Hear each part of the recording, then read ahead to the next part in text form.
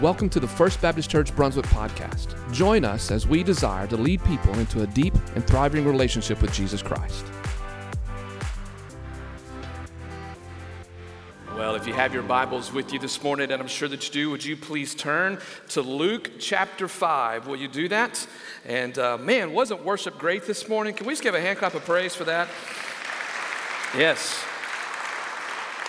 I realized when I started to lift my hands, I realized my shirt was too small and I busted a button, I think. So I might need to lose some weight. So anyways, but that was good.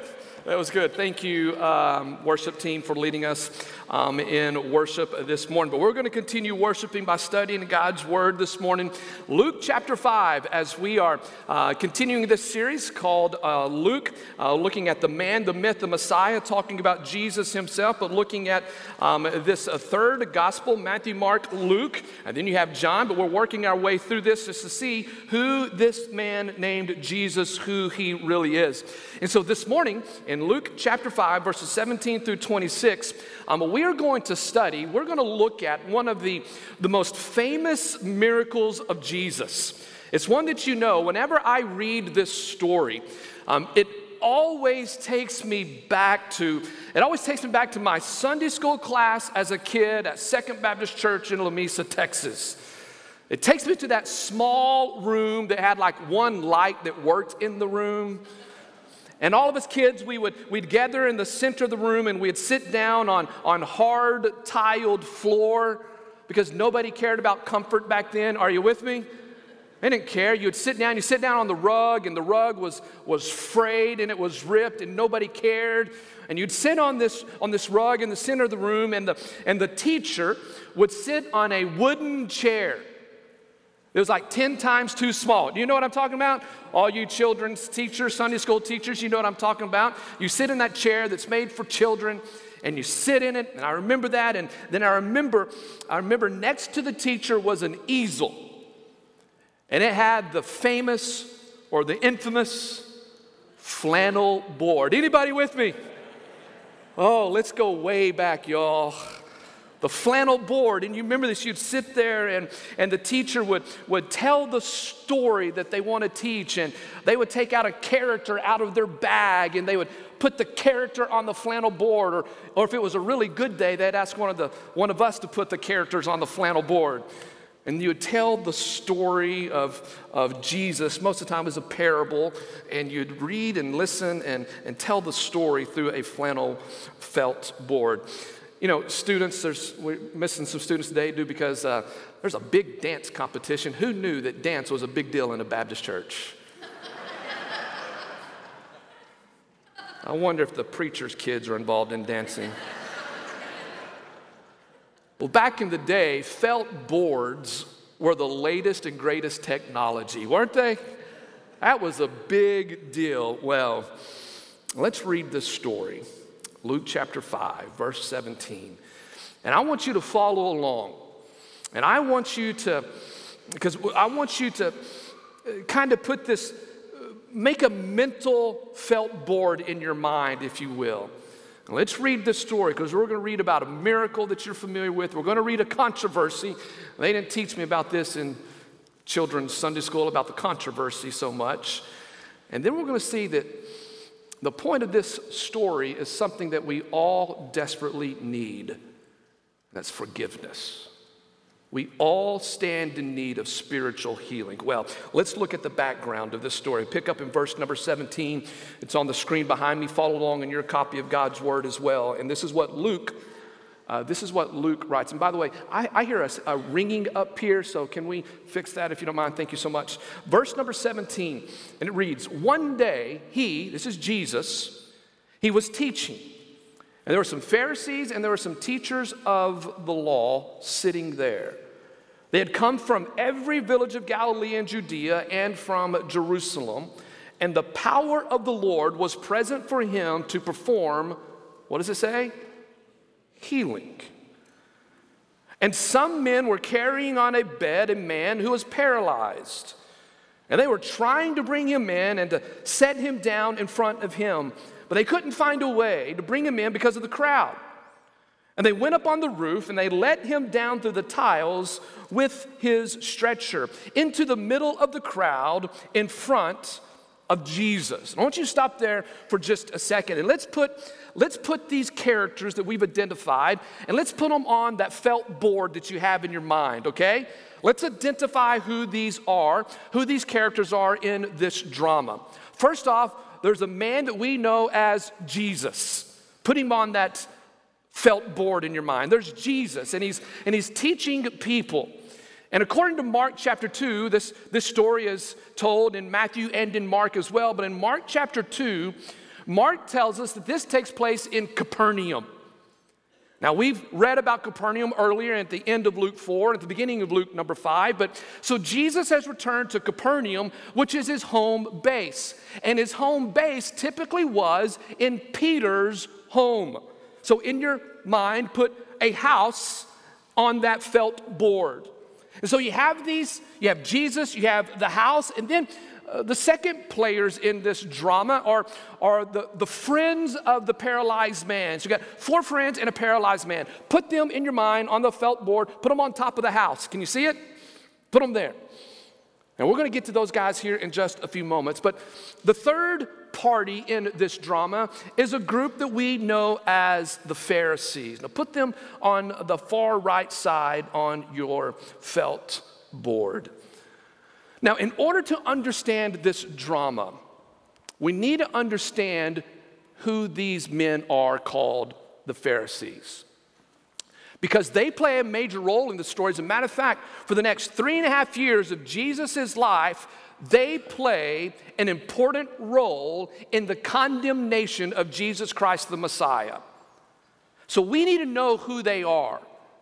We need to know what they believe. What do they want other people to believe? So let me just give you a brief understanding of who the Pharisees are. These men, there are about 6,000 of them in Israel. And these 6,000 men were highly loved by people. The nation Israel loved them. Why? They were deeply religious, they were highly educated, they were sincere, they were moral, they were upright. People loved them. We in the church, we understand the history, so we kind of give them a bad rap, and which is right and correct, but overall, these were good men. And one of the things that they saw themselves as guardians of the law of God. So in that day, what they had was the books Genesis through Deuteronomy. It's called the Mosaic Law. And part of the responsibility of the Pharisees was to know and to understand the law, the scripture. And so they knew the scripture backwards and forwards. Unfortunately, they added man's tradition to it. And so the Pharisees would follow rabbinical teaching, and rabbinical teaching was following the Mosaic Law plus what men thought about that law. It was scripture plus tradition. That's what they believed. And so many times they put tradition above scripture, and I think we understand that. But one of the things that I want you to understand about the Pharisees is this. They were constantly looking for the Messiah to come. They knew that a Messiah would come. They knew from reading scripture and understanding it all, they knew that a Messiah was going to come. But let me tell you what the Pharisees were looking for. They were looking for a political leader. I want you to listen and see if this applies to anything today. They were looking for a political leader who was going to change the government. And they were also looking for social justice reform. Does that ring a bell with what's going on in our world today? Do you think the Bible is relevant today? You bet it is. The spirit of the Pharisees has never left. And the Pharisees, they are looking for a Messiah to come and have an earthly reign, to rule, to judge, and to sit on a physical throne in Jerusalem. And so that's their motive. They're looking for the Messiah, but they're looking in the wrong direction. And so when we're introduced to the Pharisees in Luke chapter 5, verse 17, this is the first mention of the Pharisees in Luke's gospel. And Luke tells us this. He tells us that they have come from all over Galilee. They've come from Jerusalem. They've come all the way from Judea, and they've come to this little town on the shores of the Sea of Galilee. They've come to Capernaum to hear this man named Nazareth. Now, when I read this, I'm going, why are these people coming to hear this man named Jesus, who has not identified himself as the Messiah? Are you with me? He hasn't identified that yet. But for some reason, these men have come all across the nation, and they've come to hear Jesus teach. Why? Let me give you two reasons. Now, I want you to hang with me tonight. That's when I'll finish, okay? Actually, my daughter said, Daddy, have a short sermon today. I said, okay. And that was it. And she laughed. She's like, it ain't going to happen. Well, we'll see. Because they dance here in a little bit. But anyway, well, they move to music. Let's put it that way. They don't dance. Dancing in Baptist. So a couple of reasons. Couple of reasons why. This is important to the story that we're going to tell. So there's a lot of setup here, but I want you to hang with me. The reason the Pharisees have come to hear Jesus, there's two reasons that I believe. Number one is because of rumors. Everybody loves rumors, don't they? When rumors fly, boom, tell me the rumor. Pharisees hear a rumor. What have they been hearing? They have been hearing that somebody is doing some miracles in Capernaum. They've been hearing something about a man, they think his name is Jesus, from Nazareth, and he's been performing some miracles. As a matter of fact, Luke says in Luke 5, verse 15, he says this, news about Jesus was spreading. So Jesus has just begun his public ministry, but all of a sudden his ministry is exploding and crowds are gathering around him to hear him. They want to be healed by him. And now you have this group of Pharisees. They want to know what's going on. So they've heard these rumors. They're going to go check it out. The second reason why I believe they came to hear Jesus is because of this. Because they have heard that a messianic miracle has just taken place. Now, you're looking at me right now going like, what in the world is a messianic miracle? That's a really good question. Because this is important to the understanding of Pharisees and to what Jesus did here in a few moments. So hang with me. A lot of setup here. So are you ready? We're going to build it. Look at your neighbor and say, I'm ready to build. We're going to build this. So they've heard rumors, this man's doing something, and then they've heard a messianic miracle has taken place. Now, according to rabbinical teachings, which the Pharisees, they studied, they understood, miracles were broken into two parts. One was a regular miracle, meaning anybody empowered by the Holy Spirit could perform a miracle. It's a regular miracle. And we see some of those in Scripture. And then the second category of miracles, according to their understanding and teaching, was called a messianic miracle. Meaning, there were certain miracles that only the Messiah would perform. And so the job of the Pharisees, it was this. Once they heard that a miracle took place, they had to go find out. So the Pharisees here are doing their job. So they have to go find out what's going on. So when a Pharisee hears that a miracle has taken place, two stages take place. The first one is called the stage of observation. So the Pharisees will go to that individual, they will listen to them speak, they will watch them live, they will see what they did, and they will gather information during that first stage called the stage of observation. But according to rabbinical law, during that first stage, they couldn't ask any questions. You'll see here in a few moments that in this story, the miracle and the controversy, the Pharisees do not say a word. Why? They're in stage one. The observation stage, where they are gathering facts. After they were to gather facts, they would go all the way back to Jerusalem. They'd have a meeting, and they'd say, well, was this miracle, was this guy, is he legit or is he not legit? If they determined that he is legit, they go to stage two, which turns into the interrogation stage. Do you see it? Do you see the picture of the Pharisees?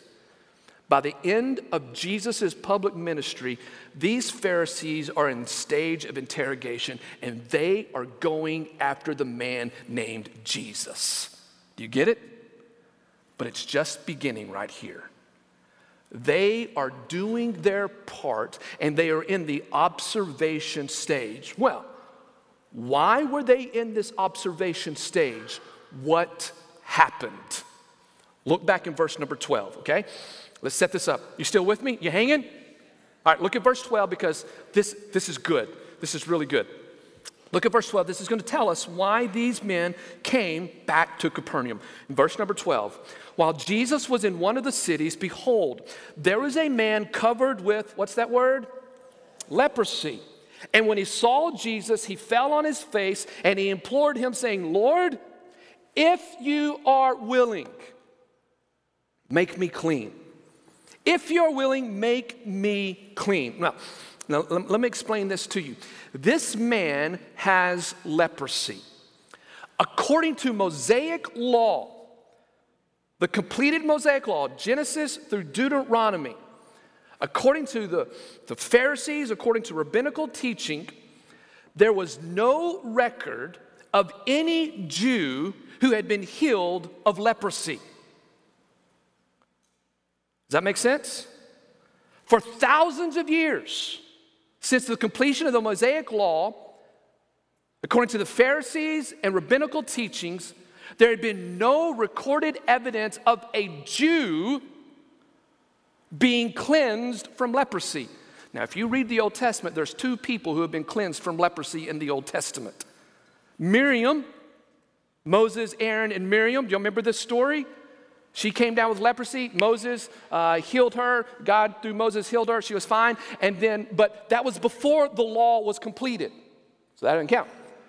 You read later on in the Old Testament, you read about a Gentile by the name of Naaman, who was a leper, and then he was cleansed of leprosy. So those don't count. One was before the completion of the law. The other one was a Gentile. But for thousands of years in rabbinical teaching, in the Pharisees' understanding, there's been no Jew that has been ever cleansed of leprosy. And according to the rabbis, according to the Pharisees, this is what they believed: the first healing of a Jewish leper was the first messianic miracle. You get it? You tracking? Balcony, you with me? No, you lost me when you began. That's all right. All right? Now, let's build some more. Let's understand this, because we're going to see this take place in what Jesus does here in a second. In Leviticus 13 through 14, Leviticus is everybody's favorite book. Amen? That's when you begin your reading plan in January. You get to Leviticus. Well, I'll start again next January. In Leviticus 13 through 14, the Mosaic law, it tells the priesthood how to respond when a leper is cleansed. And so it has all of these things that you have to do. And one of the requirements of a leper that has been cleansed from leprosy, he is to go to the priesthood and say, I'm a leper, but I have been cleansed. The priesthood is then to look at them, give an offering of 2 birds, and then for 7 days they do their investigation. And they're asking questions or seeing if this is legit or not. After 7 days, if he proves to be a leper who has been cleansed, on the 8th day, there are 4 offerings that are offered by the priesthood. But according to tradition, no Jewish leper has ever experienced this. But yet God has this in the Mosaic law. And so whenever the Pharisees hear that a leper has been healed, what do you think's going on in their mind? Man, something's going on. I got to figure out what's going on. Well, verse 12, it says this, there's a leper and he has come to Jesus. Look at verse number 13. Okay? Y'all ready? Verse 13, and Jesus stretched out his hand and touched him, saying, I am willing, be cleansed. And immediately the leprosy left him. In the margin of your Bible, write this. This is the first messianic miracle. Meaning this, the Messiah is on the stage. The Messiah is here. Now watch, look at this. I'm getting excited. Look at what Jesus tells him to do. Look at verse 14. What does Jesus tell the leper to do? And he ordered him to tell no one, but go and show yourself to the priest and make an offering for your cleansing, just as Moses commanded, as a testimony to who? To them. Do you see it? Do you see what happened? Jesus knows the Mosaic law, knows that this hasn't happened, and he tells this leper, he says, you know what, here's what you need to do. You go back to the priesthood and you tell them exactly what has happened. Who is them? It's the priesthood, it's the Sadducees, and it is the Pharisees. Wow. Is your mind blown? Okay, good, fantastic. I worked hard on all that background study for you. But here's what I want you to understand, because this is what's going to bring up this next miracle and controversy. Jesus did this on purpose. We get so many times, we get so caught up in the fact that Jesus physically healed a person. Praise God, he still heals. Amen? But there's always a greatest purpose behind the physical healing. There's always a greater purpose behind the physical healing.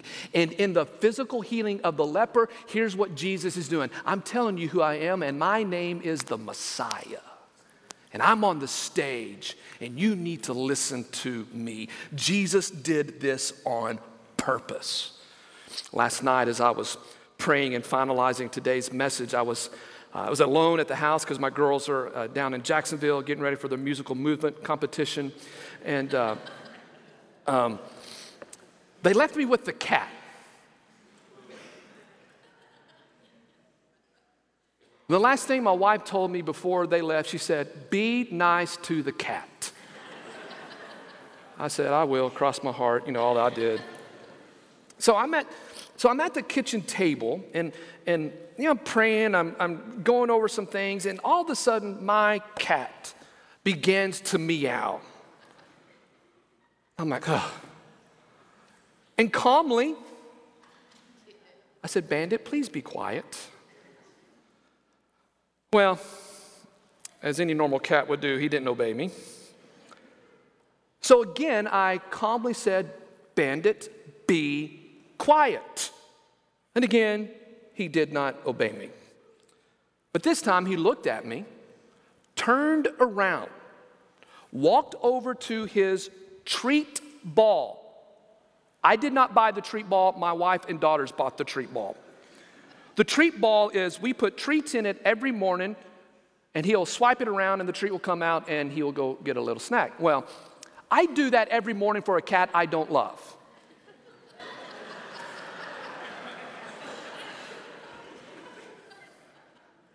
And every morning my girls say, Daddy, did you give Bandit treats? Yes, I always do. Just leave me alone. That's what I tell them. So there's this treat ball. It's over there on the ground. He looks at me, turns around and walks over to that ball. He gets to the ball, he looks at me, looks back at the ball, and no joke. He looks at me, looks back at the ball, and he does this. Bam! Flies across the wooden floor, slams it to the cabinet, makes all of this noise. He does that 4 other times. I call Angela.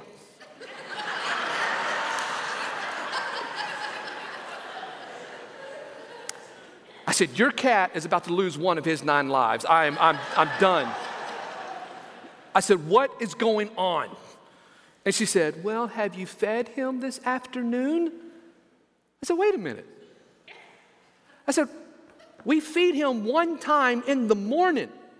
She said, I know, but have you fed him? I said, honey, we took him to the vet because he's fat. And he said, feed him one time. And she got real quiet. I'm like, oh. She said, well, I forgot to tell you that every afternoon I give him a handful of food. So he's hungry.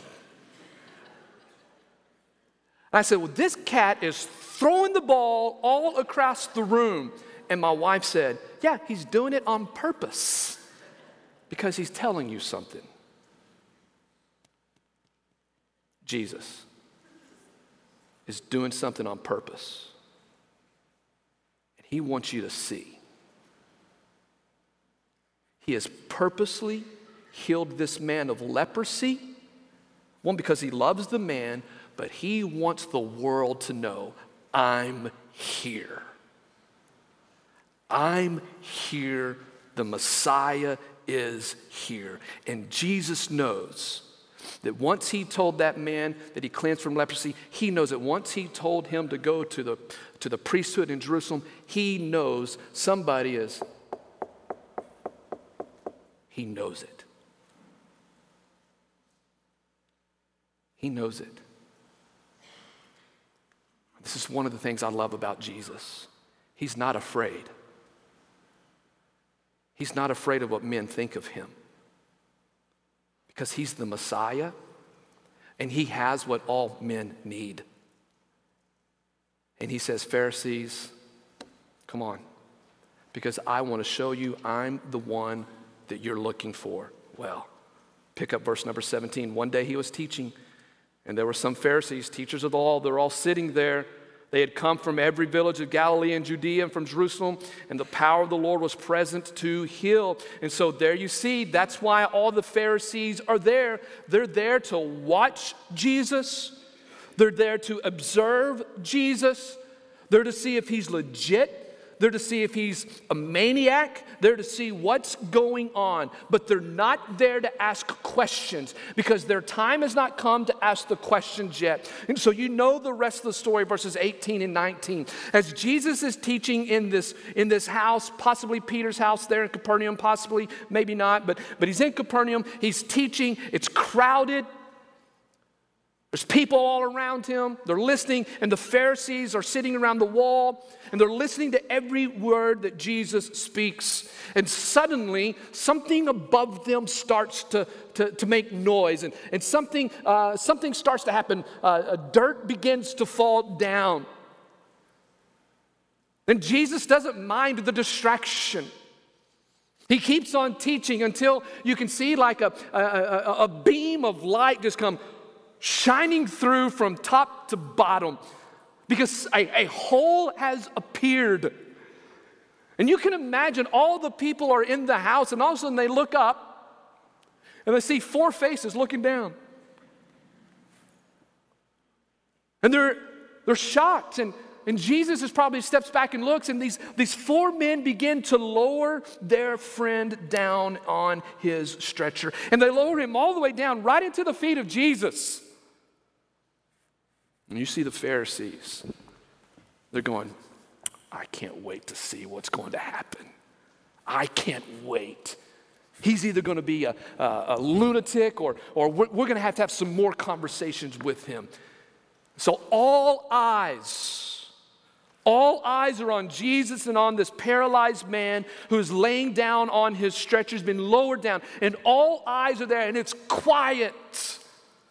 And look at verse 20 and look at what Jesus does. In verse 20, Luke gives us the answer. Verse 20, it says this.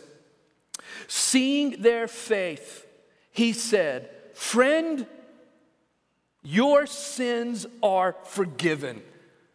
Now stop there for just a second. Does that seem odd? That seems odd to me. That seems odd to me. First of all, whose faith does he recognize?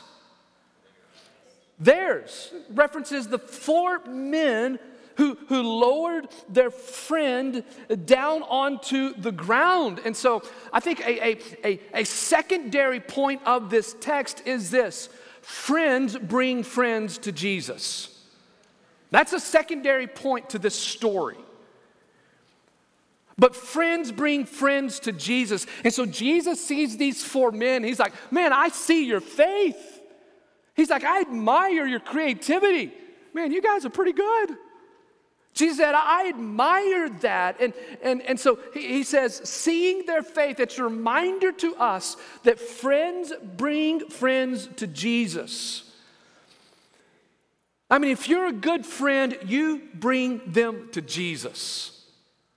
And you want a friend that brings you to Jesus. I'll tell you this. Again, this is a secondary point to this text. But I will tell you this. Your friends determine a great direction in your life. If you're walking down the path of immorality and of sin and debauchery, and you're hanging out with a certain group of friends, but you know that you need to be living differently, I promise you, if you do not change your friends, you won't change. Students, parents, know the friends of your sons and daughters. You take an interest in them. You know who your children are hanging out with. But there's something else that I think is pretty odd in this text. And what is it? What do you think Jesus should have said first to this paralyzed man? Stand up. Does Jesus not see that he's paralyzed? Well, no, he sees that he's paralyzed.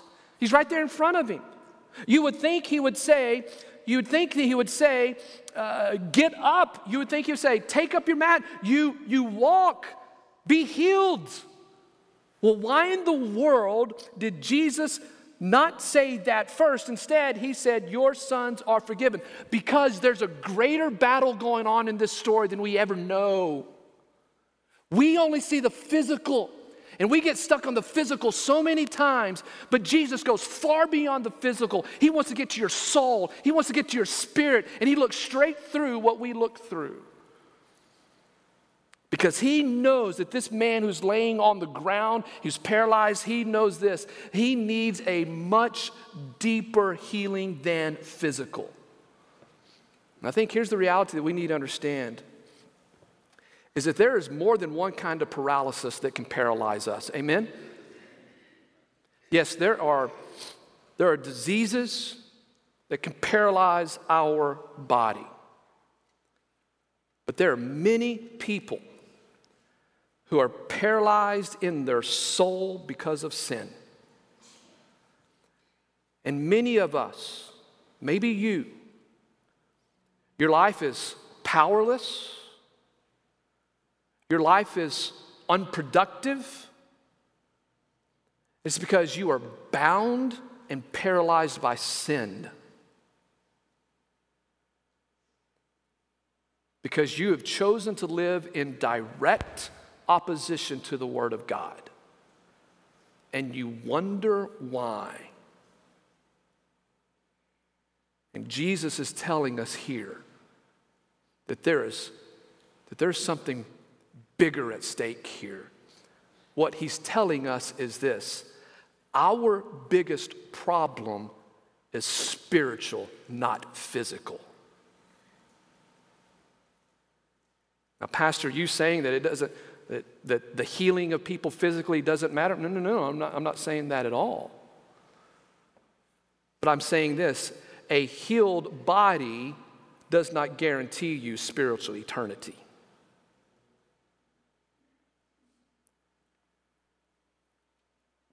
You see, what I see taking place in the world today, mainly among churches, is this. I see a drift to be more concerned about physical healings and physical improvements and social justice improvements while disregarding the problem, which is spiritual.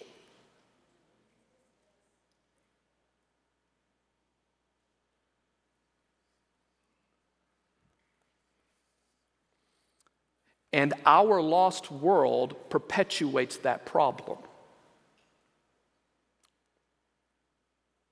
Our world in America, I would say that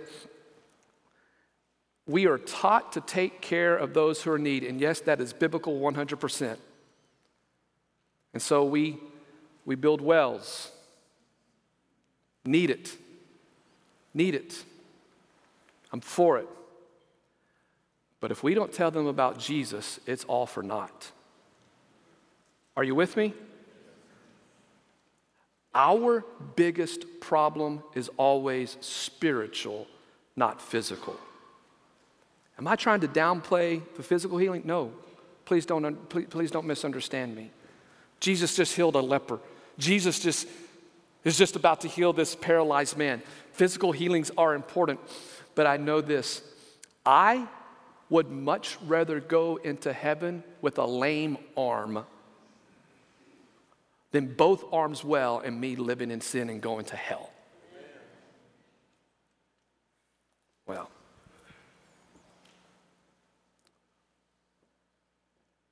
watch this. Look at verse number 21. Y'all with me? Now watch what the Pharisees do. The scribes and the Pharisees, they begin to reason. That word reason means they begin to think in their mind and in their heart. Why? They're in stage 1 of observation. They can't talk. Jesus has just shown himself to be the Messiah by healing the leper, by saying to this paralyzed man, your sins are forgiven, because only God can forgive sins. Verse 20, the scribes and Pharisees began to reason, saying, who is this man who speaks blasphemies? And who can forgive sins but God alone? Little do the Pharisees know they are so close to the Messiah and they don't even know it. Look at that word, forgive. Luke uses it in verse 21, he uses it in verse 24, he used it in verse 20, and he actually used it in verse number 11 as well. That word forgive, it's the Greek word aphiemi, and it literally means in secular Greek, which is where Luke pulled this from, it literally means to bury a pot into the sand so that the handle is not sticking up so that you can see it. It literally means don't bury the pot so that the handle sticks up so that you can see it. It means to bury it so that you can't see it and you have no idea where it is. Are you with me? Jesus has just told this paralyzed man, friend, your sins are forgiven. They've been buried so that you cannot see the handle of that pot. It's gone. It's completely gone. You can't see it. You can't find it. You can't go back to it. Here's what I know when it comes to confession for many of us. So many times we confess, we bury the pot in the sand, but we leave the handle of the pot still sticking up out of the sand. And time again, we go back to it again and again, and we pull that pot back out, and we go, God, why? God, why? And he says, I forgive you, my son. I've buried it. I don't see it, so quit pulling it back up again. It's the same word that Luke uses in Luke 5:11 when it explains the call of Peter. The catch of fish, and Peter and the disciples bring the fish and the boats back to the land, and it says, then they dropped their nets and they completely left everything. Aphiemi. And so Jesus says, listen, son, and he's going to tell us in a couple of verses later, he says, take your mat, get up and walk, but more importantly, I want to let you know your sins are forgiven. Because the only one who can forgive sins is the Messiah, the Son of God. He's the only one who has the authority to do that. Listen to these words. Psalm 103 verse 12 says this, as far as the east is from the west, so far has he removed our transgressions from us. Isaiah 43, even I am the one who wipes out your transgressions for my own sake, and I will not remember your sins. Micah 7, 18 through 19, who is a God like you who pardons iniquity and passes over the rebellious act of the remnant of his possession? He does not retain his anger forever because he delights in his unchanging love. He will again have compassion on us. He will tread our iniquities underfoot. Yes, I will cast all their sins into the depths of the sea. And Jesus, in that moment, everybody's watching, and he doesn't say what everybody wants him to say. He says the more important thing: your sins are forgiven. I don't know where you are this morning. I don't know what's going on in your life. I don't know where you are in your relationship to the Holy Father. But I know that some of you need to hear this. Jesus forgives you. His name is the one who forgives. He's calling you right now.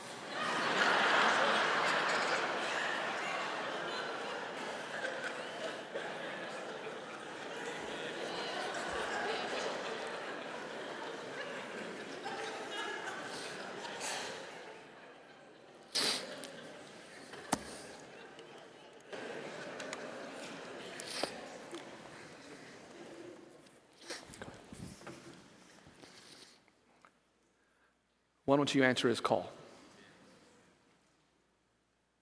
Answer his call. He's called out to you. He stretched out his arms for you. He said, my son, you don't have to live under the burden of your sins. But here's what he says to you. He says, you have to come to me. Jesus has already taken the first step. And let me tell you something, he's not going to take another step. He's already done it. He says, come. Come and lay all of your burdens at the foot of my cross. And my promise is this: I will forgive you. I will give you a new heart. I will give you a new spirit. I will give you a new life. I will give you a new master. And I will change you, and I will live in you, and I will give you joy, unexplainable joy. But you got to come to me. So this morning, I ask you to come. Some of you may need to come for the very first time to give your life to Jesus. And you're carrying the weight of the sins upon your shoulders, and that's never been the plan. Jesus has already done that. Would you come? I'll be here. Maybe some of you need to come, just come to the altar and pray. Say, God, I'm sorry. I give up. I confess. I receive your forgiveness.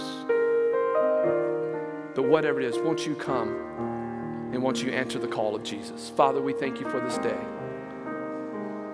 Come. Make us whole. Thank you for your forgiveness. In Jesus' name we pray. Amen.